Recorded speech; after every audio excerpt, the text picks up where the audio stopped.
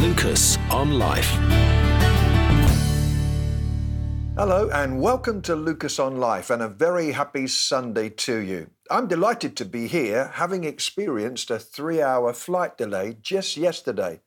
Sitting in the airport waiting for updates about the flight, well, it was really rather dull. But then my mind went to over 10,000 people in Kabul in Afghanistan who would like nothing more than the opportunity to be inside the airport there and know that they're definitely confirmed on a flight to safety. They just want what we would call an ordinary life, the opportunity to live freely, go where they want to go, experience an education, especially women, go through their days without threat.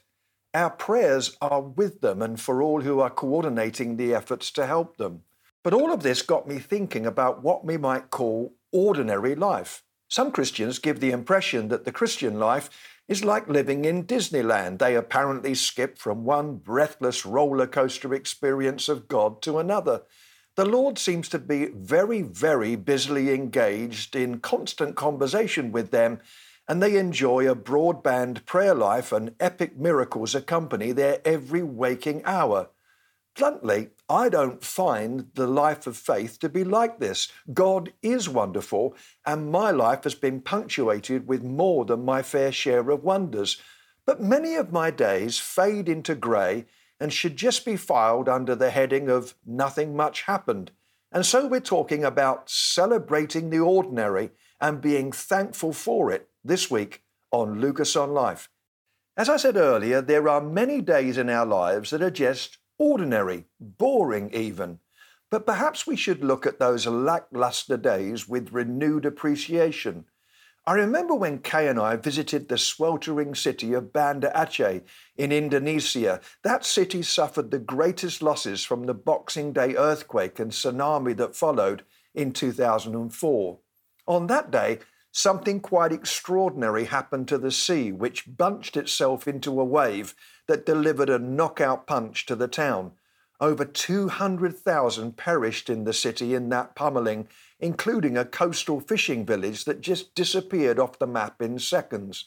Tired fishermen pointed their boats back towards port and home that night, unaware that a monster had crept beneath their boats while they fussed over their nets. To their horror, there was no port, no homes to sleep in, and no wives and children to greet them. All was gone. One morning I sipped coffee with Wahail, a delightful smiling man who told me that I looked young from the neck down, which I think was almost a compliment. But he had lost both his children to that wicked wave. His wife's entire family was wiped out. And then there was the day when I chatted with a giggling Nulaya, a delightful 15-year-old whose home was still the temporary barracks that were hastily thrown up in the wake of that terrible day. Both of her parents perished in that awful sea, and then just seconds after telling me that most dreadful news, she burst into singing, in perfect English, the ABBA classic, I Believe in Angels. I'm sure she does, but for a moment I wondered how.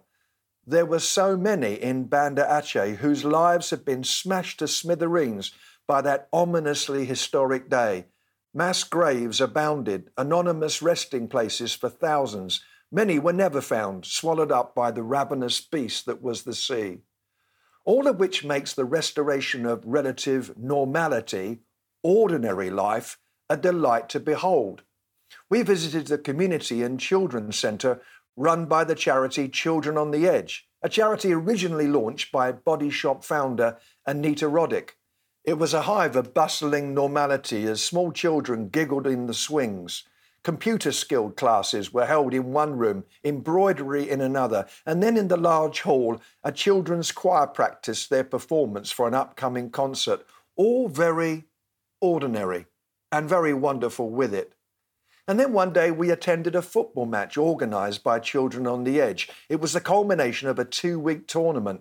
It was just like an England World Cup match, a mixture of brilliance and ineptitude, a penalty shootout nail-biter to decide the result, and even a petulant young man who was given a red card and sent off for fouling and then getting lippy with the ref. We cheered ourselves hoarse as the grinning captain held the moulded plastic trophy aloft, which was almost as big as he was. The goalkeeper was the hero's saviour and was so thrown up in the air and caught, or so we hoped. I wiped a tear away as I watched ordinary kids enjoying another ordinary day, free from fear, for a moment at least, from a monster wave, able to dream about being a soccer star, able to laugh and argue and pull faces and have melting ice cream running down their chins, able to do what kids do best, which is just living extravagantly in the moment.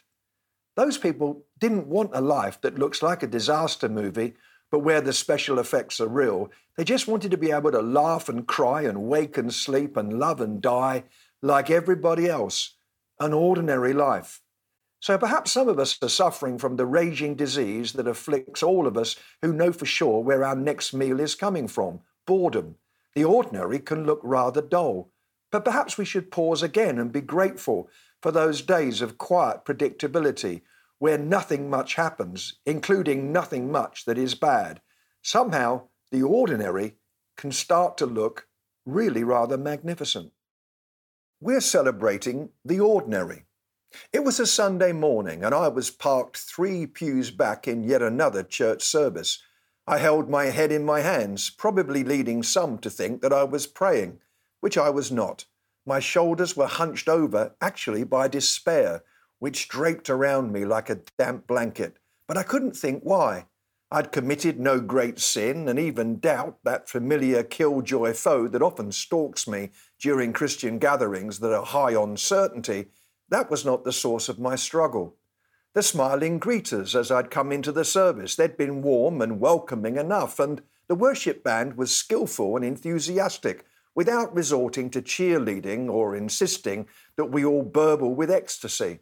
So why the niggle that buzzed around my brain like a pesky mosquito? When at last we passed the post of the final Amen, I was left with a feeling of breathless claustrophobia. Why? Reflecting later, I decided that things had gone seriously wrong during the preaching.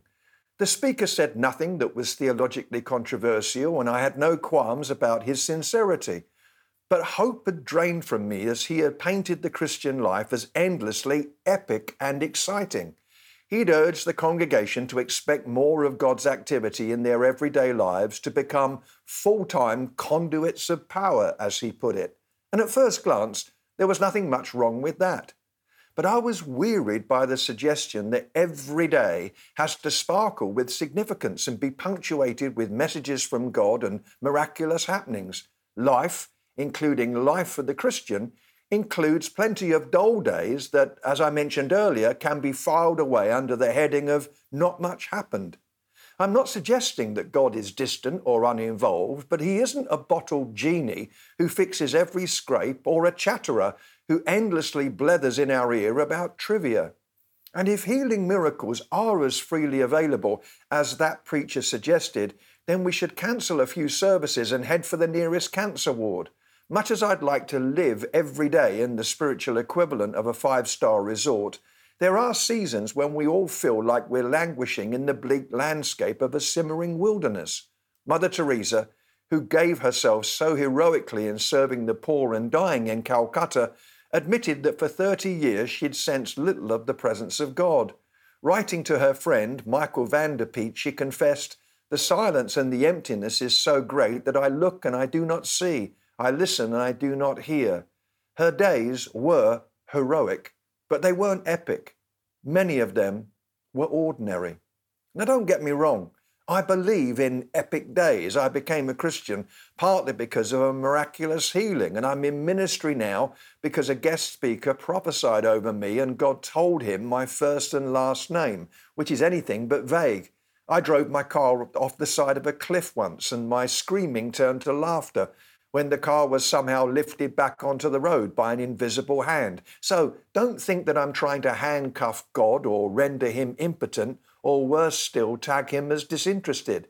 It's just that I also know that there are days, weeks, and sometimes even decades when not much happens. And then I realized that the preacher in that service was projecting his life experience onto the congregation. He was traveling around to conferences, prayer gatherings, and summit meetings with other leaders, and his vocabulary was shaped by the context in which he does life. And so he thundered that we should rise up and shift the atmosphere in the nation. We were going to break through if we secured our inheritance and embraced our prophetic destiny. Huh? What does all that mean on a Monday morning to the man who makes widgets in a factory or cleans the toilets in a motorway service stop? And those who do live in the world of Christian events, they don't live endlessly thrilled. This morning, I didn't wake up, do a triple backflip through the air, catching my tambourine as I flew, landing in my cowboy boots with a cry of hallelujah. Jesus has washed my sins away, but I still have to clean the car, get stuck on the M25, cough when I have a cold, and get nervous when the credit card bill arrives. So is God still in the miracle-working business? Absolutely he is. But one of the greatest miracles of all is to see followers of Jesus doing ordinary and sometimes dishwater dull tasks with excellence and faithfulness.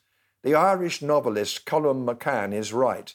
It takes courage to live the ordinary life, but we might be helped if we celebrated the ordinary more. We've been celebrating the ordinary, having enough to eat, living in relative safety, having a roof over our heads. All should cause us surely to be grateful. I began the program this evening referring to the desperate plight of people in Afghanistan, and so I'd like us in a moment to pause for prayer. Premier Christian News reports that leaders of the underground church in Afghanistan have warned that the Taliban are going door to door hunting for Christians. A joint statement from the leaders, shared by the missions group Frontier Alliance International, highlights the grave circumstances Christians are currently facing. The Taliban has a hit list of known Christians they are targeting to pursue and kill. The US Embassy is defunct, and there's no longer a safe place for believers to take refuge, the group explained. People are fleeing into the mountains looking for asylum. They are fully reliant on God, who is the only one who can and will protect them. The leaders added that the Taliban are going door to door, taking women and children. And so tonight, as we've been celebrating the ordinary, and I hope thanking God for that which we so often take for granted, let's pause for prayer. Let's do whatever we can in supporting those organizations that are speaking up on behalf of those who are suffering right now in Afghanistan. The prayer is the prayer that is offered on the Premier Christian News website. Lord, we pray for all those who are suffering in Afghanistan right now. Protect them and give them peace, even in the midst of such terror and suffering. In Jesus' name, amen. Life seems a bit ordinary. Let's celebrate. Let's be grateful. And let's keep praying. Lucas on Life.